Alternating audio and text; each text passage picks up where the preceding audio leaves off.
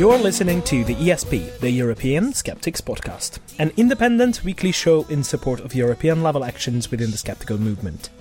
The ESP is run by individuals, representing different skeptical groups from across the continent. This is episode number 40. I'm your host, András Pintér, and joining me for the show are my co-hosts, Jelena Levin and Pontus Böckman. Sziasztok! Всем привет! Hejsan hejsan! Oh, yeah! Hey, back on! Yes! Episode 40! 40! Oh, wow! That's middle age, isn't it?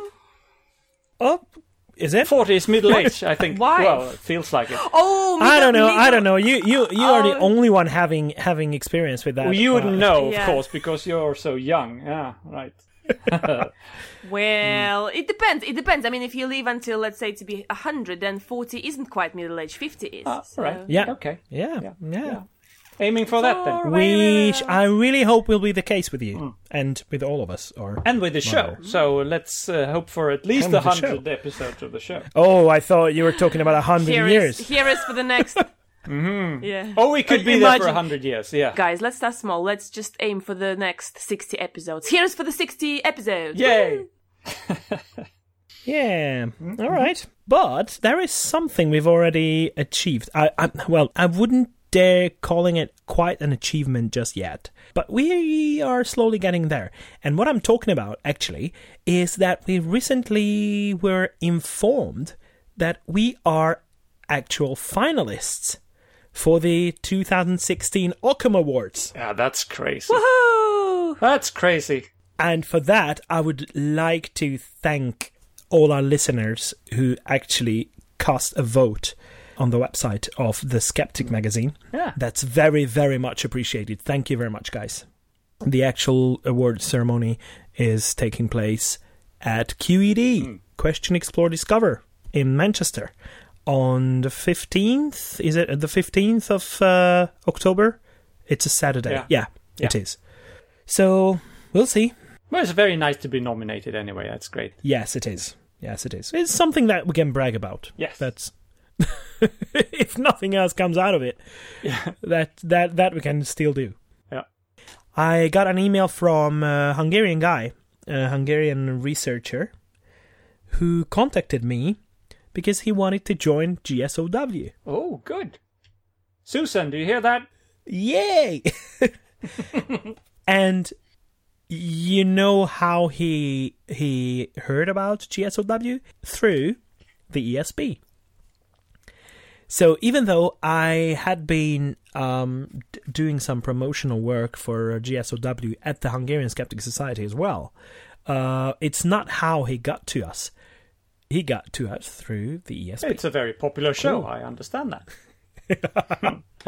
Yeah, anyway, he's a Hungarian guy. So, yeah, thanks very much, Laszlo, for contacting us. And I'm pretty sure that Susan's going to be very happy with that. All right. Well, what else happened since we last talked? Not much, I think. much. No, it's been a slow week. Yeah. Yeah, I don't think so. No. Oh, and I'd like to thank everyone for their very nice comments regarding my voice and their good wishes regarding my health as well. So I'm very happy to report that I'm back to normal. That's good. We're very grateful for that. The only thing that I kind of regret is losing my Al Pacino voice. Yeah, right. I still haven't got over that. It was such an experience. Funnily enough, nobody liked my voice, especially when my microphone misbehaved on the last episode. We did. It was rather... Well, you liked it, yeah, sure. It was hilarious. I don't talk like that. I didn't sound like that. So do you think the technical problem is solved now? I hope so. I have double That caused microphones it? now, so if one fails, I'll go with the other, so they should be recording separately from each other. I don't know. Let's see. So you act like a professional news agency. Yeah. You have multiple microphones and nice. Yeah. Nice. I don't solve the Good. problem. I just throw more money at it, so... Okay, that's more like I don't know, a government Yeah, of a country. Exactly.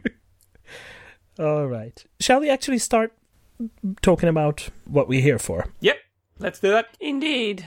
Okay, which is letting our dearest listeners know what's to be expected to happen in the coming week across Europe. The coming week being the one starting with Monday the 19th. On Monday the 19th, there will be a Skeptics in a Pub in Glasgow with Heather Pentler, and the theme will be How Alternative Medicine Tried to Kill Me.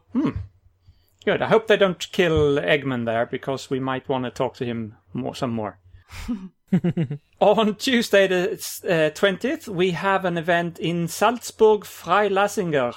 It's a social, Skeptics in the Pub, and I think it's the first time we have talked about Salzburg in the show, so very good. Mm-hmm.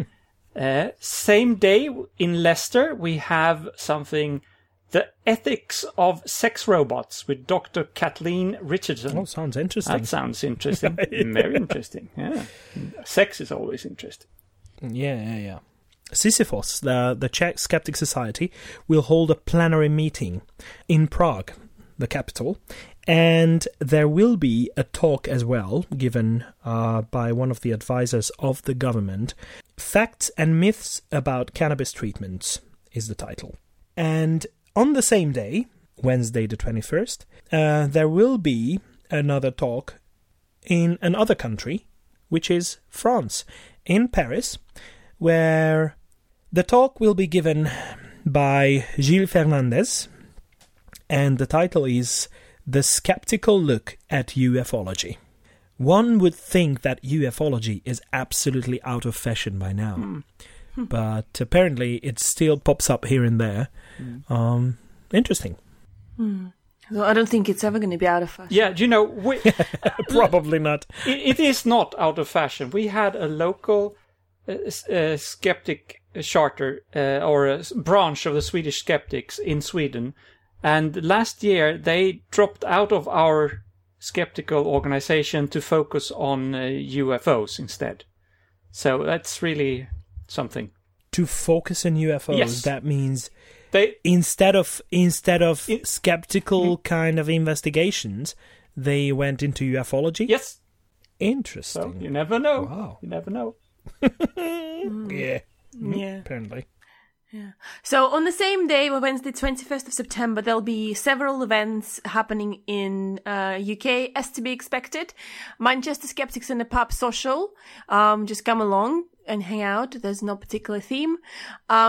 Then there will be a Eastbourne Do Not Harm, psychological research and its links with medicine, with Jane Ogden. Third one is going to be happening in High Wycombe, and the theme is Dualism and the Soul with Stephen Law. And last but not least, there will be an event in Lewes, and the theme, which is Orthotropics Changing Faces, with Professor John Mew. So that's an topic. Lewis is not very far from you, so you could even attend the talk. Oh, okay. Homework. And it's a beautiful little town, actually. Is it? Have you been? Yeah. Oh. It's down very close to the southern shore of the UK. Oh, lovely. Okay. Yeah. It is lovely. Yeah, I can see it actually. It's quite close to Brighton. Yeah, it is. Mm-hmm. All right. On Thursday, 22nd, the Barnsley Skeptics have their annual yearly meeting, so you can show up for that. And then we go to Spain, to Valencia. They have a talk called Science in the Shadow, which is about forensic science and how to solve crimes. Mm. And the speaker is J.M. Mulet. Then we have Edinburgh. Skeptic Cinema and Sci-Screen presents Silent Running. And Silent Running, I didn't know this, that's apparently an old sci-fi movie from 1972, which apparently have inspired quite a lot of other more well-known sci-fi movies like Star Wars and others. So that sounds interesting. Go and see that movie if you can. And then, still on Thursday in Liverpool, the Merseyside Skeptic Society presents Socialist Fun Times with Chris Coltrane. Nice. I like that one, socialist fun times. I thought socialists don't have fun times. Well, anyway. I don't know. Maybe they have when they're in the pub in Liverpool. So. They probably have fun just being socialists. Maybe. Go socialists. And I think that's all we have for this week. Nothing on Friday, Saturday or Sunday that we know of. So that's it. Yep. But it's still a full week. Quite a lot of events happening. Yeah, it's quite a full week. So thank you very much, guys. Thank you. All right. And I think it's time to move on to our interview, which we recorded with Turkish blogger, science educator, and podcaster Isil Arican.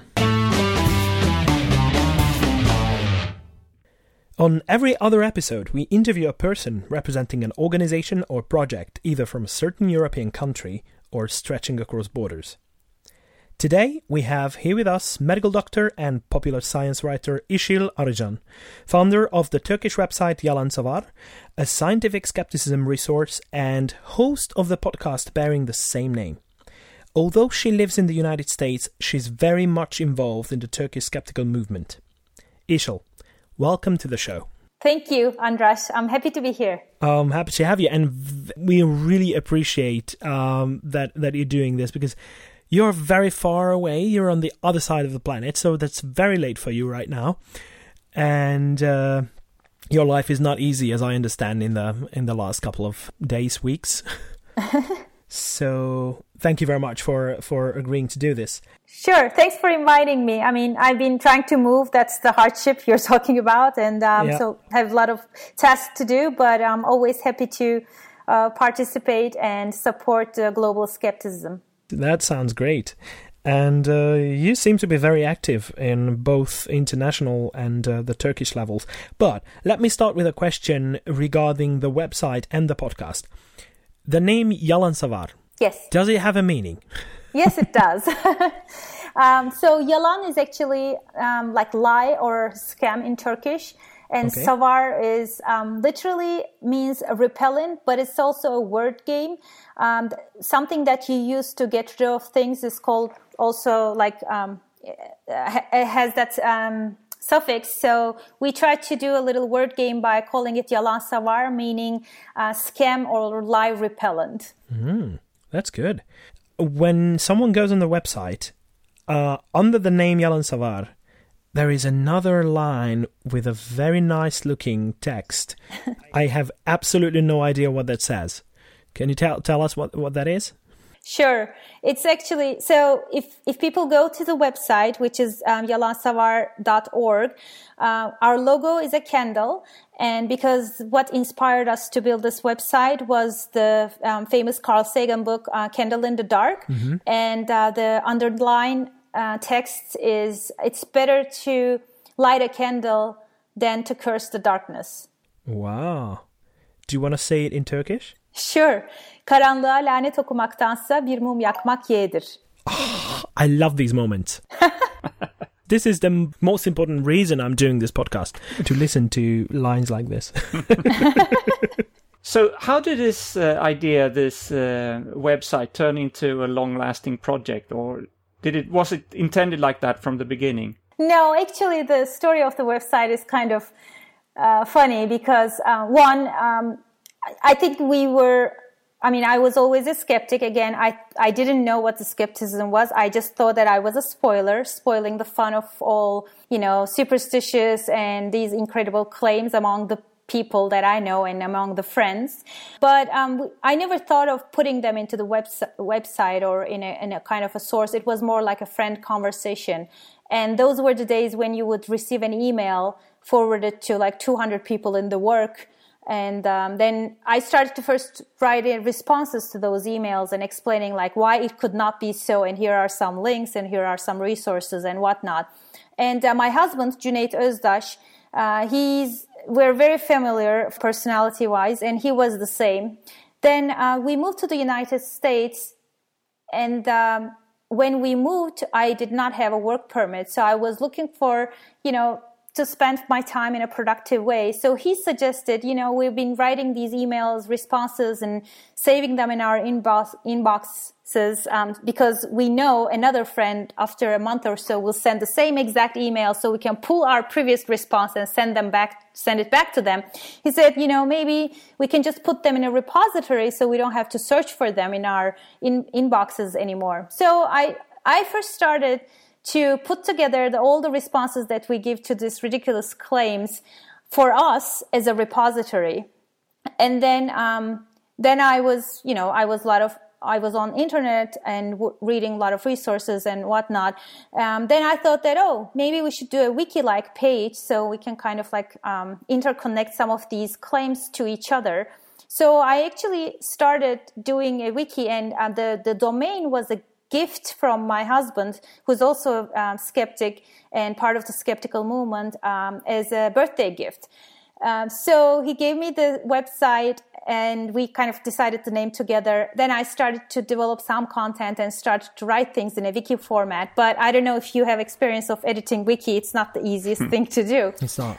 Then I decided that I would convert it to WordPress and put it like a sort of like a blog post format, and that's how we started. Then as I started to produce more content in it and started to tackle some popular issues, we started to have readers, and among some of the readers, people like us who are also skeptics and were eagerly looking for like-minded people, started to reach out to us, and depending on their level of expertise on the issues that they want to tackle or their enthusiasm and the time they can spend, we accepted some of them into our author group. And as of today, we have 11 authors, and all of them are very active, and they're active in other domains besides our website as well. And we're very good friends and coming from different backgrounds and all across the world, actually. So we have me and my husband. We are both in California. Another friend also from California in our author group. We have an author from East Coast, United States. She just finished her PhD in Harvard University. We have a postdoc friend who's also Turkish but living in Finland, and then the rest of the team are living in Turkey. We have engineers, dentists, physicists. So we're a large group, and that helps us to tackle different subjects all across the skeptical activism. Oh, that's cool. When did this start again? The first website and the first content started in 2009, but I think I would consider like a full-fledged Yalan Savar with multiple authors and more regular content production, I think we started probably in 2010. Oh, but that means it's been going on for several years, which is great. The only problem is that I came across is that I don't understand much of it. So I had to use Google Translate, but it looks very, very good. I mean, very well thought out and very nicely put together. It's very clear in design as well, so it doesn't really distract the reader from the actual content, which is great. But then there is a podcast as well that you are running. Yes. How did that come about? We always wanted to do a podcast, probably in the last 2 years, especially after listening very good podcasts in English. As you mentioned, one of the challenges of being in an international skepticism arena is that there are not enough content, and that was the reason that we wanted to do this in Turkish, because if you think about English, there are tons of very good podcasts, very good websites, resources out there. But in Turkish, there were none before we started. And I'm glad that we actually spearheaded the movement, and now there are a couple of more websites or people who are interested in this and creating content too. But so we started as the first coordinated, organized, written resource for skepticism and scientific skepticism. And I actually also want to add that we don't only focus on skepticism and debunking, which is how we started initially, but now we also create a lot of educational material around critical thinking and cognitive biases and how the mind works, which is, I think, a crucial part of the skeptical movement. So after coming to a certain point where we had a pretty good traffic in the website, our readers also asked us to, like, why don't you guys do a podcast? Because I think it would be great to listen some of these key issues, especially, you know, when you're driving, when you're working out. So we were contemplating that before we started the podcast, we kind of did a couple of Google Hangouts where we take a subject and kind of like discuss among us and then publish it as a YouTube video, which received a very good feedback, but it was pretty informal discussion. We always wanted to do a little bit more formal, recorded, good sound quality podcasts. So we did a couple of pilots, which didn't really work out, didn't release them at all. Because as you know, podcasting is hard. Like, you have to have good equipment and, you know, gathering the thoughts and trying to fit into a time frame and ensure that you covered everything is tough. So we did some trial and error on our part, but as of this year, at the beginning of January, we released our podcast. It's a bi-weekly podcast. We kind of paused a little bit this summer because of the events happening in Turkey. We were unable to coordinate a recording session because of the political situation and people being very distracted in Turkey, of course. And our listeners were not able to listen either. So in summer, we did a couple of pauses, but as of 2 weeks ago, we released our 11th episode, and now we are in the top 5 science podcasts in Turkey.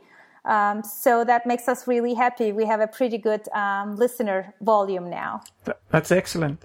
You mentioned the current problems, political problems in Turkey.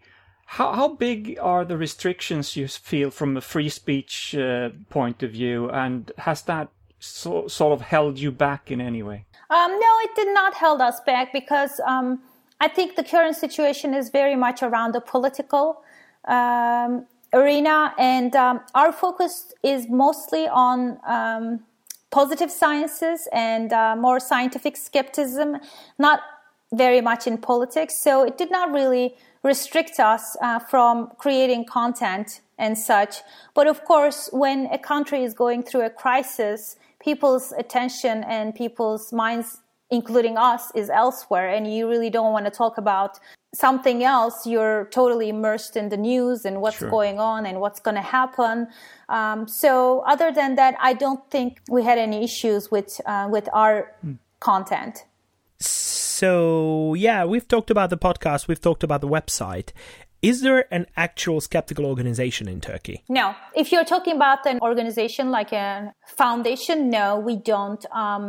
There are some groups in the universities, and there are people who are doing this as volunteers, but there is not a formal organization in Turkey around skepticism. Mm-hmm. And one of the reasons is that building such an organization requires a lot of bureaucratic actions in Turkey, and it's kind of hard for us to do, especially for us who are scattered all around the world.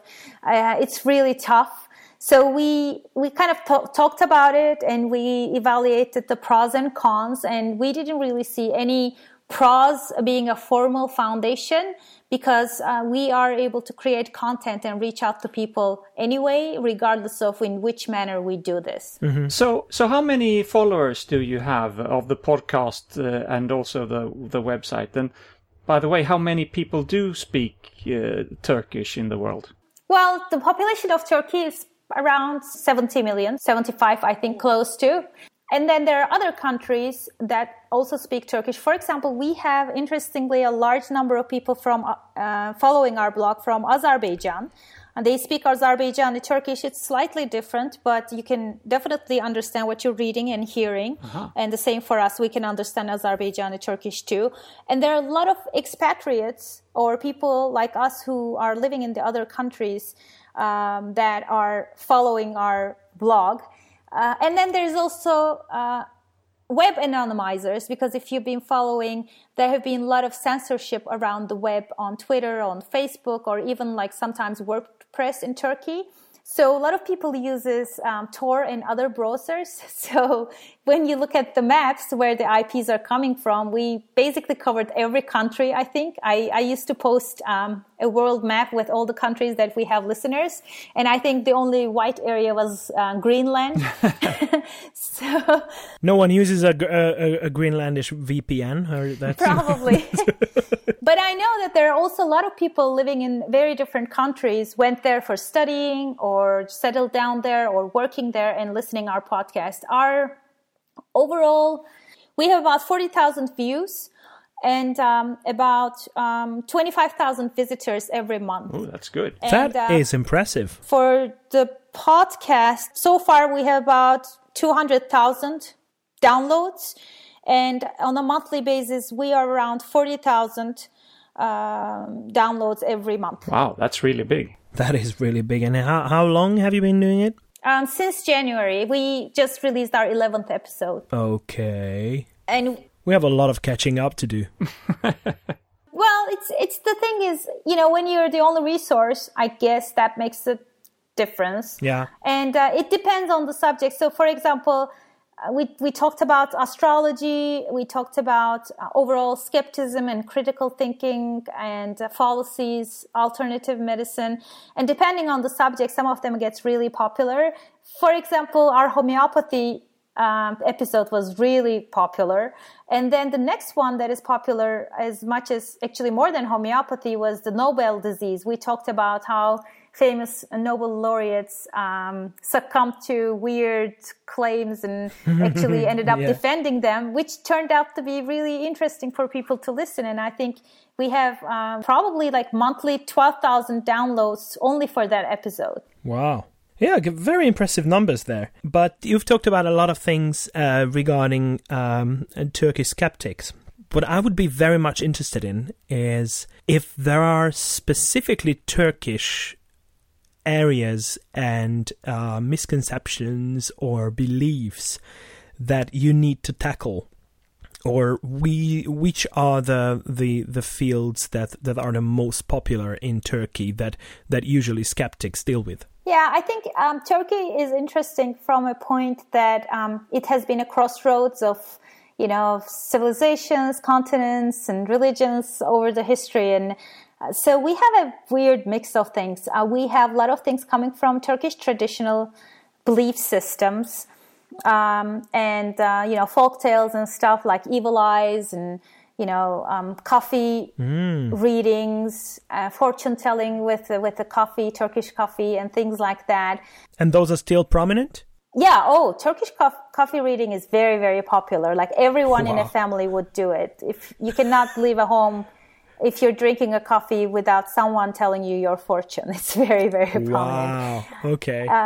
And then there are things that are, coming from like more traditional views or conspiracy theories are very big in Turkey, especially being in Middle East and seeing a lot of, conflicts around the zone makes people believe someone is out there and trying to get you. Mm-hmm. And that kind of reflects on everything from like vaccines or tools for Western civilization to make us infertile to, chemtrails, which is kind of imported idea from the Western pseudoscientists, but it's there. Herbalism and alternative medicine is huge in Turkey, especially, being close to East and a lot of like Eastern medicine concepts, also traditional folk medicine with a lot of herbs and remedies and such. But then also a lot of people don't know that, but Dr. Oz, the very, very famous pseudoscience promoter in the world, is actually a Turkish American.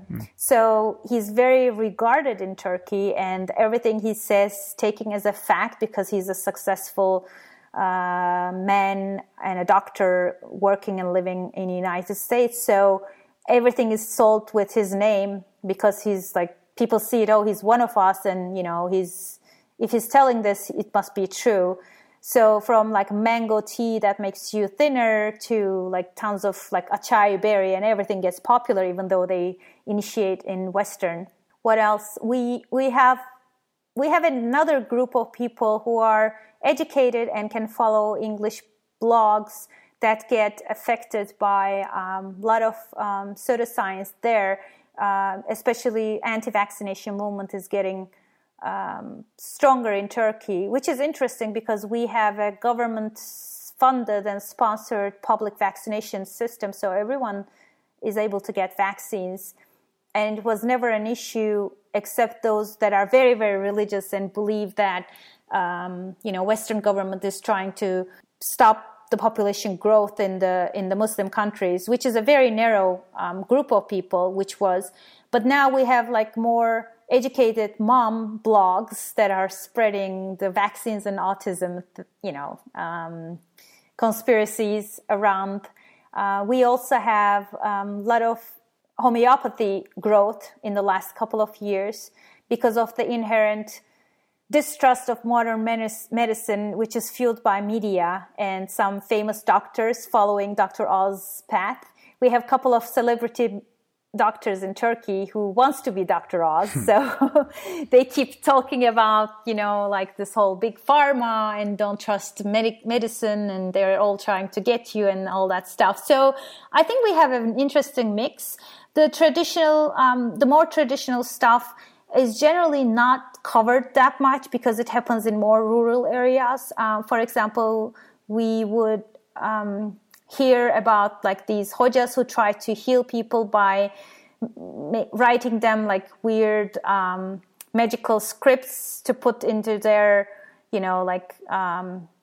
attach to their clothing, like a charms that kind of helps you to do thing or prevents something from happening, or like a love charm that makes someone to fall in love with you or fall out of love, things like that. But then there's also the problem with those is that they stay pretty much unreported because they're in the small places, and these are like the hojas of the small towns.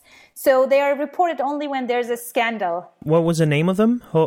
Hoja, like a religious, it's like a religious leader of a small community, sort of like a non-official religious leader, like a respected elder. And so they're not really reported. A lot of people go to them for treatments, for little charms and stuff. But they're reported when they sexually assaulted people. They come to them, then it makes the headlines. And yeah, I think we have a pretty interesting mix of things. And quite a disturbing one at that as well. Yeah. I mean, in a way, that influence that Dr. Oz has, it doesn't sound very promising for skeptics. But it means you have a lot to do. Yeah, we do have a lot to do. In terms of skeptical activism, yeah. Yes.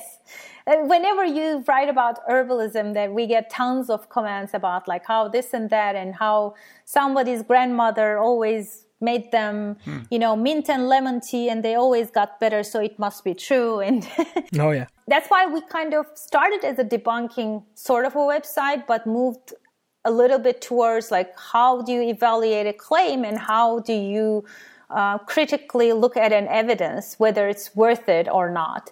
And I think it became a good evolution in our website and in our organization.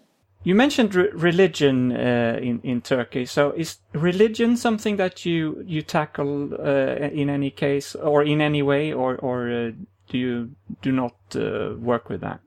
We don't really tackle a lot with religion because again, one, I think religion is, even though I'm a non-believer, I think religion is hard to discuss if the person who's listening or reading you is not on the same page as you regarding like how do you prove a non-existence and how you don't have to prove a non-existent actually, and the burden of proof and all that. So I think it's a little bit of higher level of discussion that requires a little bit of more rhetoric and metacognition, I think. The second thing is that Turkey is a predominantly Muslim and predominantly actually a religious country. When I say religious, I don't mean it as an Orthodox religion, even though there are a lot of people who are very religious. But then there are also a lot of people who are kind of like secular Muslims. They don't practice religion and they don't think about it on a day-to-day lives, but they remember it on the holy days. like once in a year, and they fast during the Ramadan and then they forget about it. But then they would be very much close to have any discussion about religion. So our goal is to make our website available and accessible to everyone. And in my experience, when you start with a very fundamental belief, which is hard to discuss, and try to debunk it as a first thing, most people will not even read or listen to anything we have to say afterwards. So that's why we kind of focused our work on more scientific skepticism and claims that are more solid, that is easier to dissect without going into a philosophical domain, which I think is helpful for people to evaluate what they believe on a non-positivist domains too, because now they can, once they know critical thinking and how to evaluate evidence on anything, then they can apply onto what they believe themselves, and I think that is a good start. Mm-hmm. You talked about the shift from a debunking side to more of an educational side. Did that help ease up a bit in terms of the tension that it generates? So, did you actually notice that more people were willing to look to you for answers and for educational leadership? Yes and no. So I think there are two kind of consumers for any kind of written media. There is one group who really would like to understand and learn more, which kind of likes more like a critical thinking and more dissecting articles that we come up. And then there's another group who really doesn't care about learning stuff and just likes to get like a final solid outcome. They have a question, they come to the website, so their question would be something like, does vitamin C work? And then they want to read something preferably short, and they want to say, okay, it doesn't.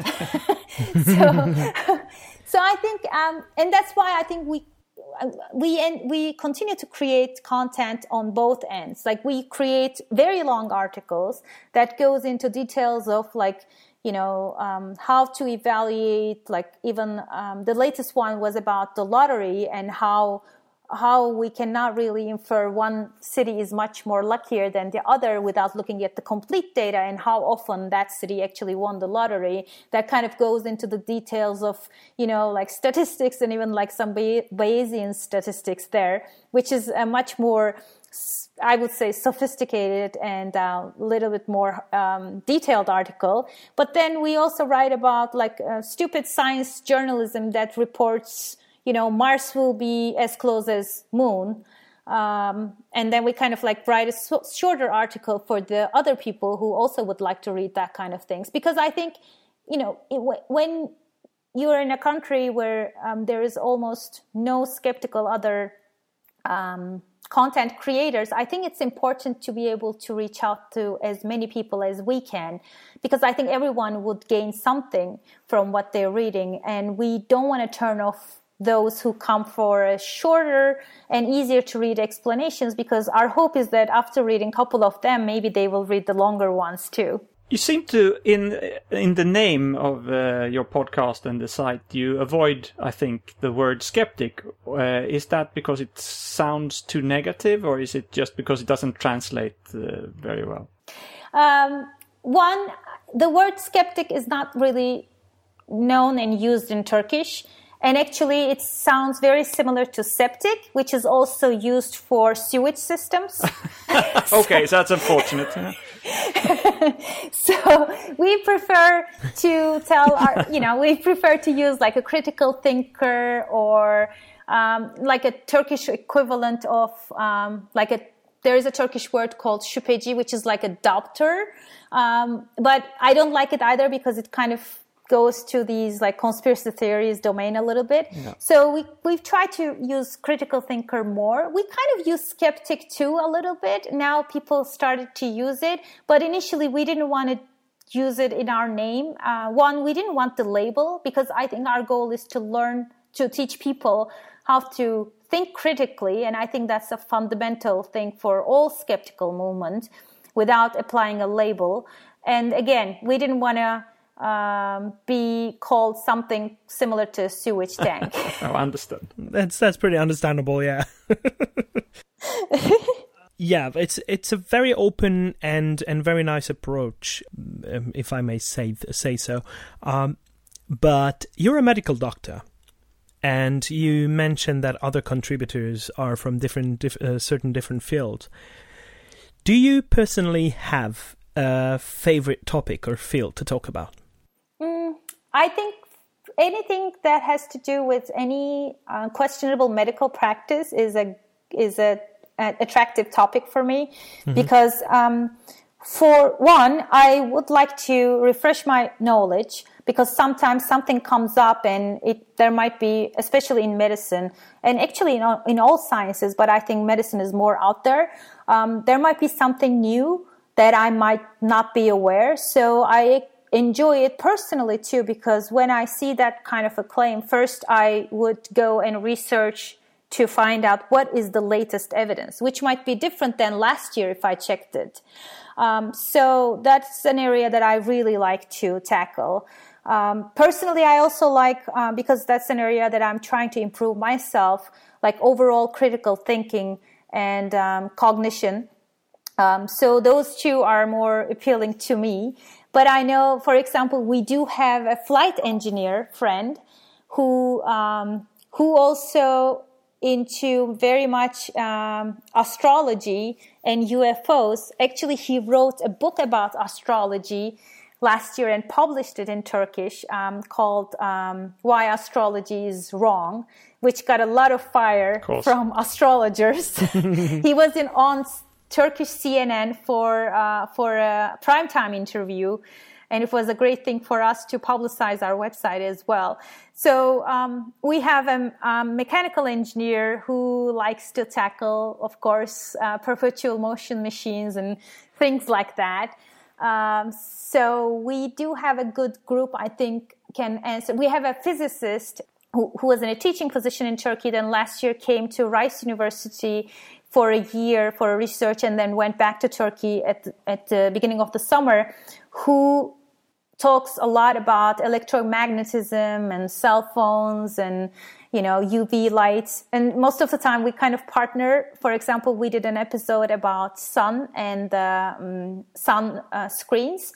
And it creates a good partnership, because he talks about the UV light and, sun and how it comes to Earth and how it's absorbed. And then I talk about what is the impact on humans and in our biology. And so I think we have a good group that can tackle different things. And sometimes, and we also have a policy that any article before published is reviewed by at least 2 to 3 other members. And we always collaborate before publishing an article. And we're pretty ruthless of criticizing each other.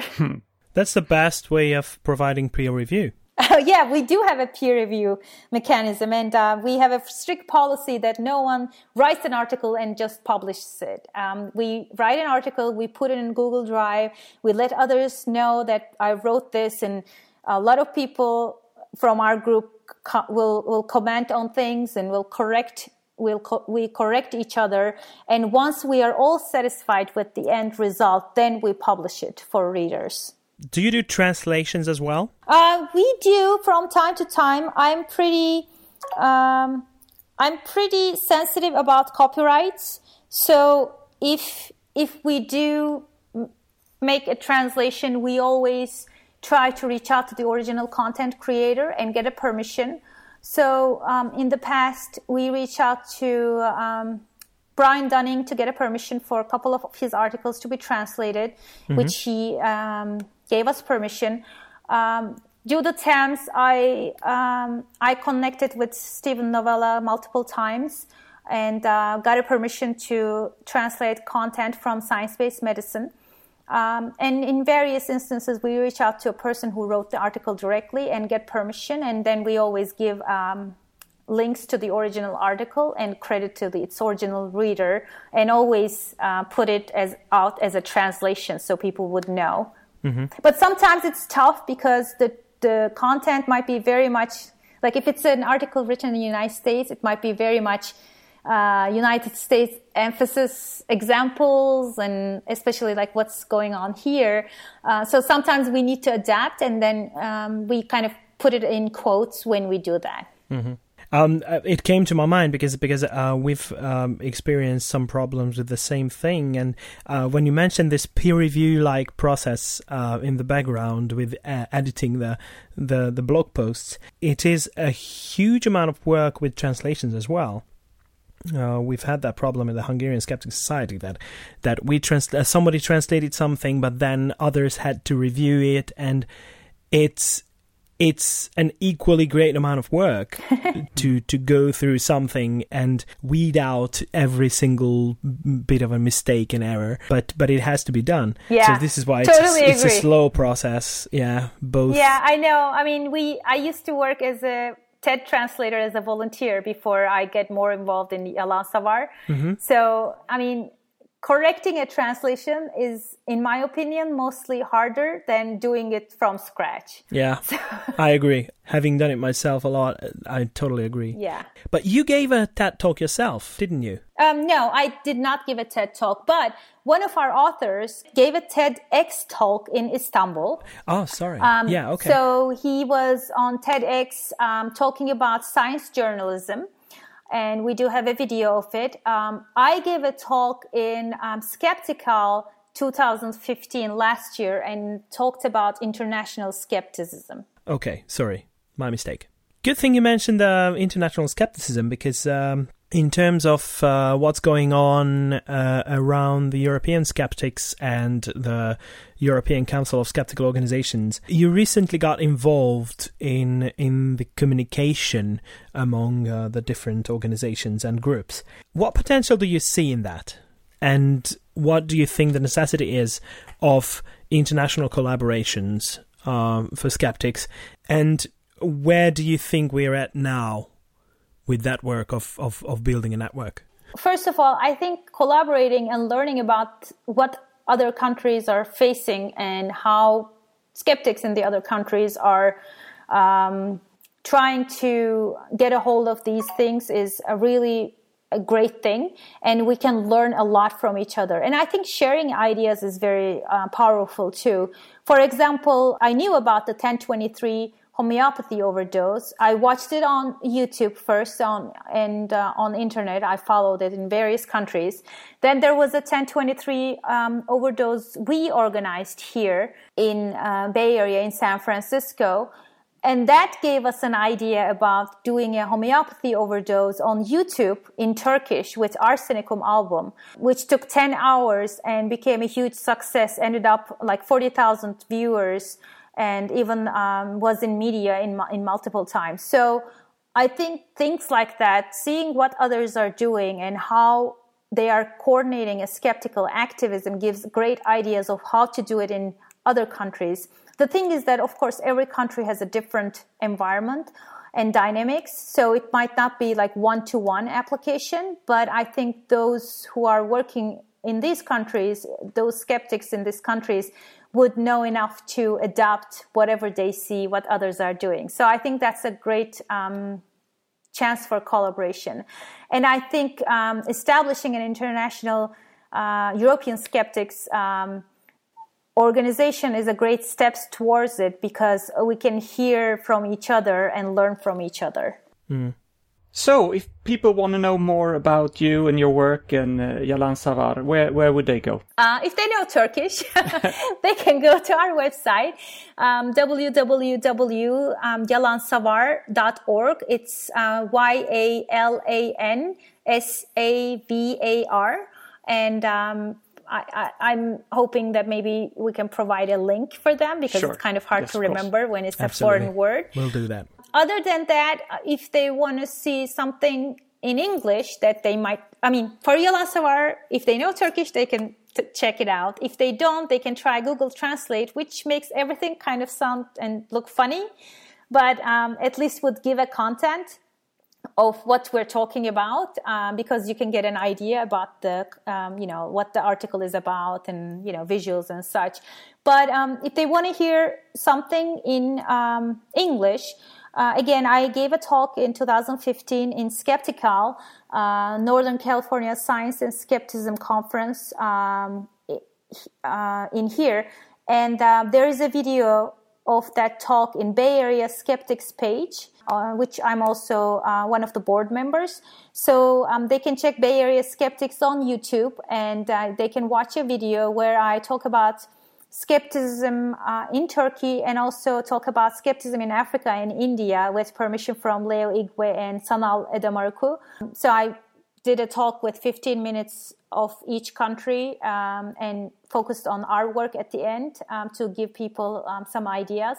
Other than that, we were invited to a couple of podcasts as speakers, and so we gave a couple of interviews in both Richard Saunders' podcast, Skeptic Zone. I think it was back in 2011. It was a long time ago.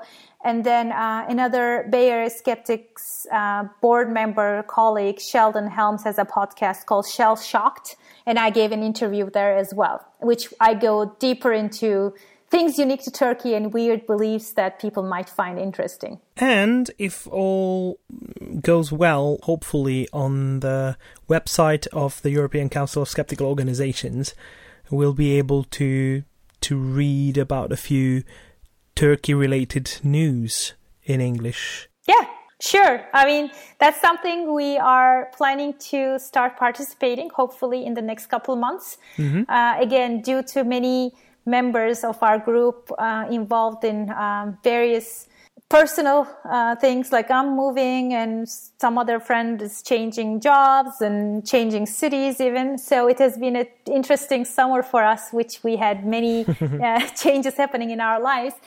So that's why we were unable to participate fully, but that's our plan. Very good. Well, I personally wish you all the success with all your plans, moving house and with everything around your life. And, of course, hope to collaborate in the future on the platform of European Skeptics as well. But I'm afraid this is all we had time for. But I'd like to thank you for agreeing to do this interview with us. Thank you so much. Thanks for inviting me. It was a great pleasure to talk to you both. Likewise. Isil, Arican, thank you very much. Thanks a lot. Thank you. Goodbye. Bye-bye. Bye. All right. Well, another country we talked about on the show. And what an achievement. And the numbers, the numbers they have, I mean, in terms of statistics and follower base. Lots of followers, yes. Yeah. That is amazing. Very interesting. Podcast reaching a lot of people and the blog being very popular. So that's really good. And we didn't know until we did this interview. So yeah, you learn something every day. Yeah.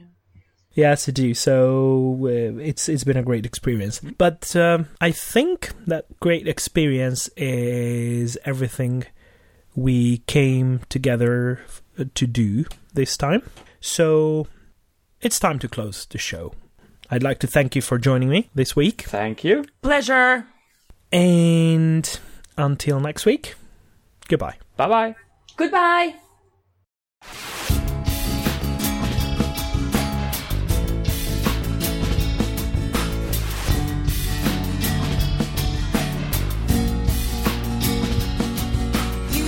This has been your ESP experience.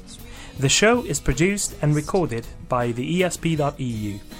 Join us again next time, but until then, please send your feedback, comments, or death threats to info@theesp.eu. We would also love to hear your ideas and suggestions regarding future episodes, as well as news from your country of residence that might interest others across the continent. If you have a local event or organization to promote, please don't hesitate to let us know, as we are more than happy to help. All music in the program was written and performed by Keisha J. Gray and George Schwab and is used with their permission. Please check out our webpage at www.theesp.eu, follow us on Twitter at espodcast_EU, and like us on Facebook. I don't know how you can believe.